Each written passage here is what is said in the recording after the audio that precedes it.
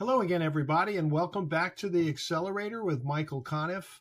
I'm your host, and we are here as a podcast on that takes advantage of the, let's call it the trials and tribulations of entrepreneurs, founders, startups, and also the VCs, angels, investment firms, and family officers that work with them. And we like to say serve them, but certainly know a lot about them.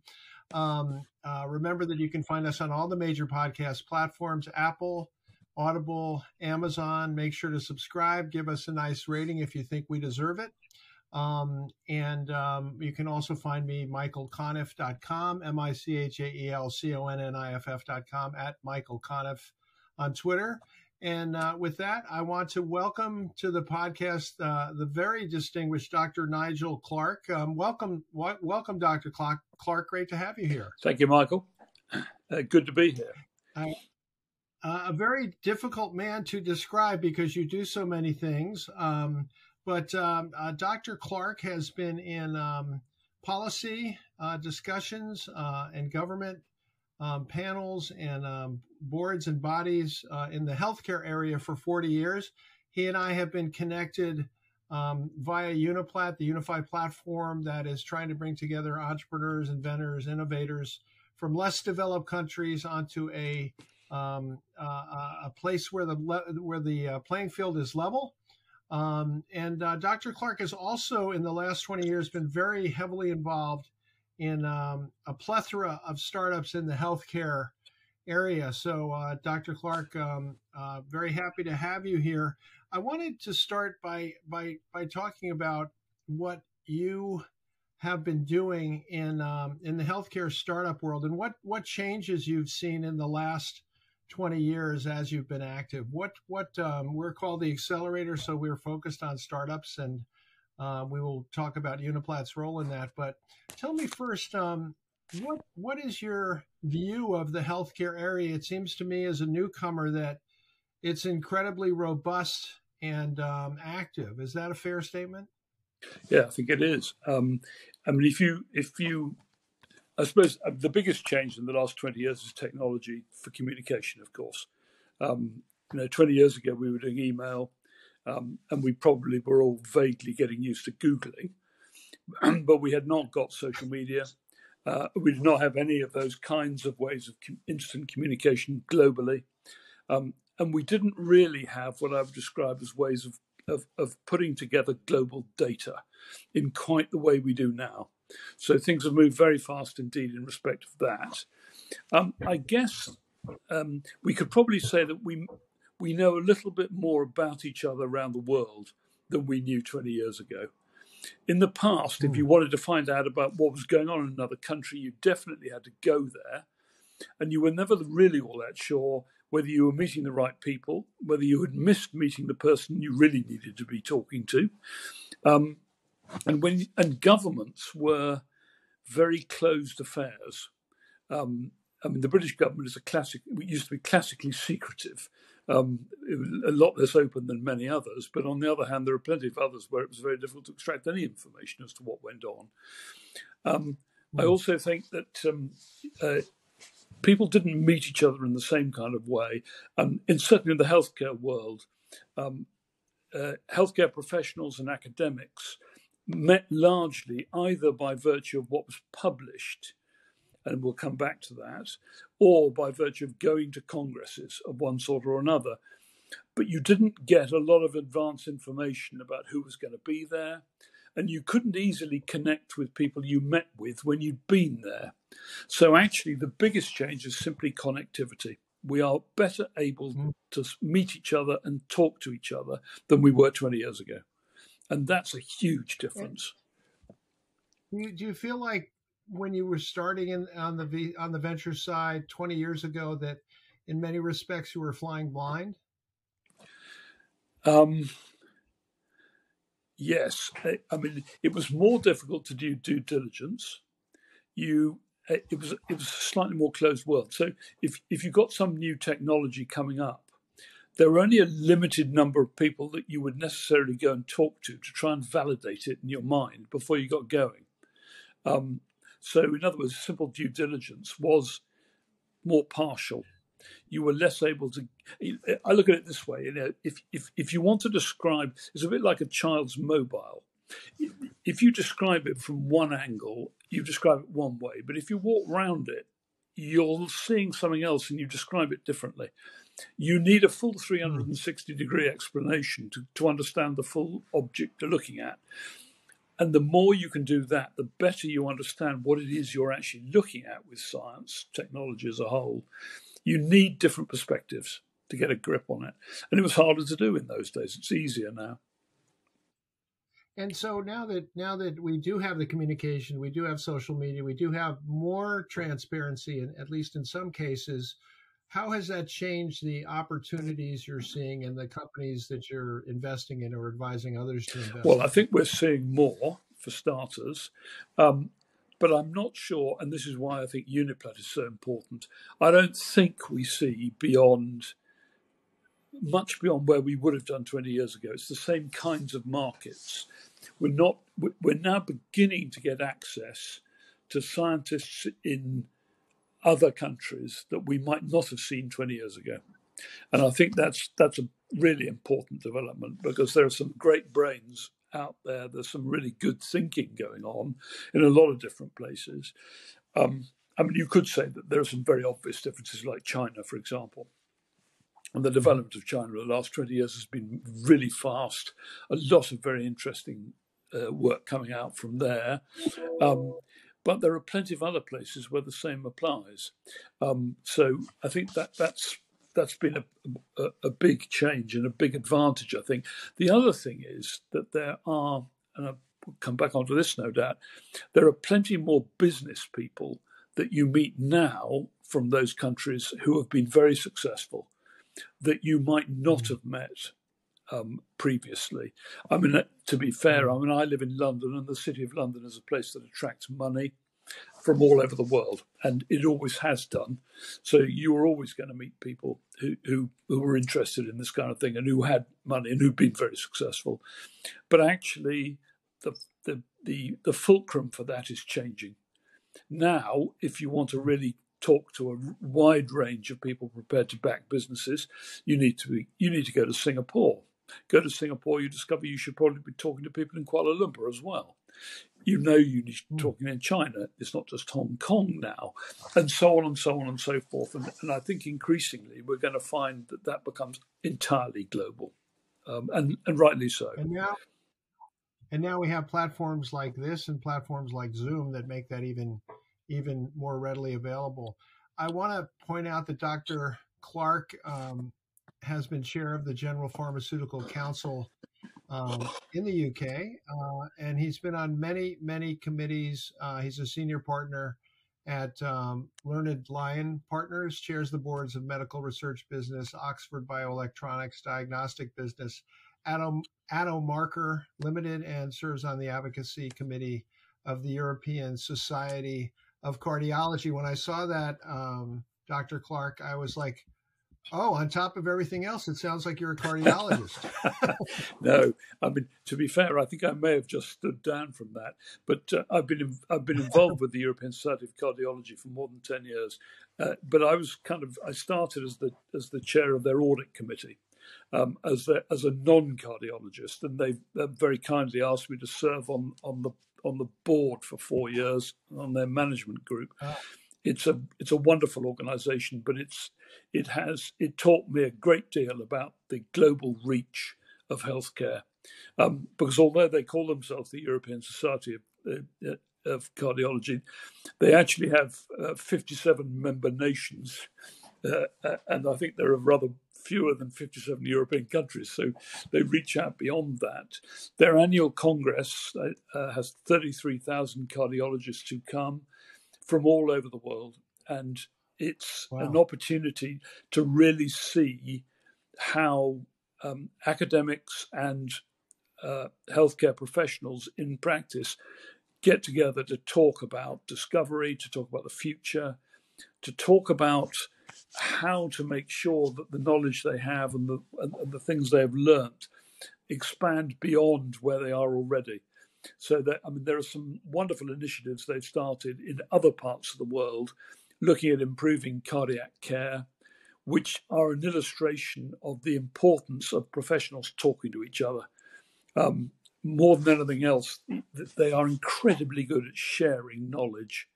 And I learned a great deal from that as to how that works and the importance of older, more experienced professionals being prepared to share what they know with younger people and with other colleagues and to bring them into programs, research programs and so forth.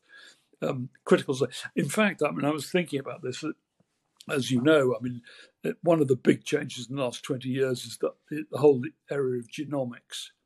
And if you look at, for example, pharmacogenomics, where it's fairly obvious that people's genes do have an impact on how effective particular medicines are for that individual, in the importance of that globally, where you have a whole lot of different gene pools of one sort or another, and clearly different kinds of people react differently to different treatments. That's the kind of knowledge that needs to be shared globally in order to make a difference to global health. And that's why you need these platforms to bring people together so that these things can actually people will be talking, basically. So if UNIPLAT is able to accomplish what it hopes and what it sets out to do, what do you think would be the impact of that? It sounds like there are a lot of places where it's not that scientific inquiry has gone dark, but in fact the opposite. But it seems like if you're a brilliant scientist born in the wrong country, you may have a very difficult time of it. Is that a fair statement? I think so. For two reasons. First, because you may not have access to the funding to go with your research, which may mean that, or historically has always meant people had to move. If they wanted to get research going, they needed to move to the States, they needed to move to Europe. That's far less so now, and rightly so, but all the same, people need to know those people are there, and they need to be able to reach out. So I think the cash bit's there. The other point is that all too often they may have had to have worked alone, which is another reason why they had to move. Because actually, if they wanted to find colleagues of a similar standing with whom to engage and work, they had to go to find them. And that's problematic. Not everybody wants to uproot themselves or their family to go and do a thing like that. And anyway, quite frankly, we should be encouraging the research base in every country in the world if we can. The future of humanity has always depended on the quality of education and actually being able to drive forward human knowledge and understanding. And that shouldn't be limited to a few cities around the world, frankly. And of course, the quality of health and healthcare, right? Well, yes, indeed. Now, when you look at whether it's changes around climate change or related to climate change, population, we're here in the United States. We've just had a vicious hurricane blow through Florida, creating almost unprecedented damage. Storms seem to be worse. Dislocation seems to be greater. What is the particular challenge of that from your perspective? You're looking at a very broad brush at the whole world, but with that kind of and that happens in the United States, the government will appropriate billions of dollars to effectively try to fix it or to rebuild. That's not possible in many countries in the world. But what do you see being the stresses on the healthcare system globally based on a more perilous environment and environment broadly speaking? Gosh, that's a big question, Michael. Well, I'd say first that in some parts of the world, contagious disease is still a very big issue, which it's not in the developed world, as it were. One of the great successes. Other than COVID, yeah, well, right? Yes, quite so. An excellent point. I don't know if you heard of it, but exactly. I got it. I've had 5 shots, Dr. Clarke. 5 shots. Oh, I've just had my 4th. in the developed world. Yeah, okay. Fortunately. Point well made, I think. It's yeah. So I mean, I think, but or as we say in the U.S., how soon they forget. no, quite so. Well, I mean, the fact of the matter is that is an extra burden for a lot of people around the world. If you leave that aside, though, yes, you're absolutely right. And the other big issue would be things that are known to be bad for health, like poor environment, bad housing, poor diet, all those sorts of things. They carry those burdens at the same time. So if you have an incident of the sort you're talking about, bad flooding, earthquake, fires or whatever, that adds to the whole thing. And they are reliant largely then on the charitable world. So either big government donations, which are certainly significant, and then the action of charities of one sort or another globally who come in and help.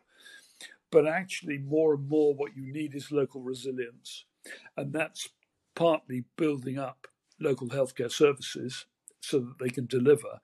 But it's still a serious problem. I mean, if you think of the percentage of GDP that a first world country has to spend on healthcare to maintain its citizens' health, and you think of the amount of money that's actually involved in that for a relatively small number of people in comparison, you can see the size of the challenge in relation to that. So it seems, I mean, I think leaving disasters to one side, because I think that will always be one of those everybody around the world needing to pass the bucket round, as we would say, and either provide assistance or provide cash or both. When it comes to health, much of it needs to be about preventing bad health, and that's about really building on the development of decent housing, decent food, the strength of economies as much as anything else. But in behind that, what you can't do is then destroy the environment behind it. I mean, I'm afraid I'm a strong believer that it is not possible to put the green agenda to one side. We actually have to have sustainability applying all the way through. And it is a big issue. I mean, the pharmaceutical industry is one of the least sustainable industries there is. But actually, I do know that people are beginning to tackle the issues and how much energy it actually takes to produce drugs, how much wastage there is, which is absolutely huge everywhere. And we should point out that that UNIPLAT is tightly tied to the United Nations SDG goals and is very much about sustainability. So that's an important distinction. I wonder if I could ask you to put your healthcare investor hat back on for a second, Dr. Clarke. In particular, given your level of scientific knowledge and understanding, what does it take to get your attention? I'm sure you get pitched to death. I'm sure you get decked to death.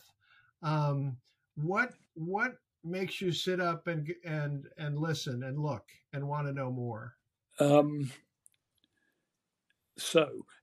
First, interesting science. So, is this looking at something where current treatments are inadequate or less than perfect? Is it a significant development? I'm not. I mean, I don't do drug development because I think that's one of those things that requires huge resources and is a kind of different space. But in devices, for example, which is a bit of a Cinderella area for a lot of venture capitalists, particularly in Europe, is it going to make a difference? Is it easy to use? I'm definitely interested. Is it the kind of thing that will make a difference in global markets and not just in Europe or the US or China or Japan? How far will this go? But not so worried about what the team is, except how good is the science and scientists and has it been confirmed and all that sort of thing. But we're definitely diagnostics is now of particular interest to me. because I think that's one of the things. I mean, we are moving very fast to understanding things better than we used to. I mean, it is simply astonishing, going back to what you were saying, how much we've learned about COVID in a very short period of time because we had to. It was kind of miraculous. Wasn't that miraculous scientifically when you think Yeah. of, I know there was a movie by the director Steven Soderbergh called Contagion, in which they were very meticulous about making it accurate. And the one thing they did that they thought was inaccurate was in the movie, the development of the vaccine happened almost overnight. And they were like kind of embarrassed about that because that could never happen. And of course, that's exactly what did happen. The vaccine came to be just miraculous. And I mean, we've already forgotten how amazing that was. Well, that's absolutely true. Yeah. I mean, I think it's we shall see, but I mean, it's you never know when someone presents you with an idea whether it's going to be in that category or not. And the real question at the beginning is trying to find out, is it too good to be true? How good is the science? And this is where UNIPLAT kind of comes in here, because one of the things you'd always look at is there any published science around this? Have the people who are coming to see you actually done the research and then got it peer reviewed and published? But for some people in some parts of the world, that's not so straightforward. And if that's part of the validation process, then immediately they're going to find it more difficult to raise money.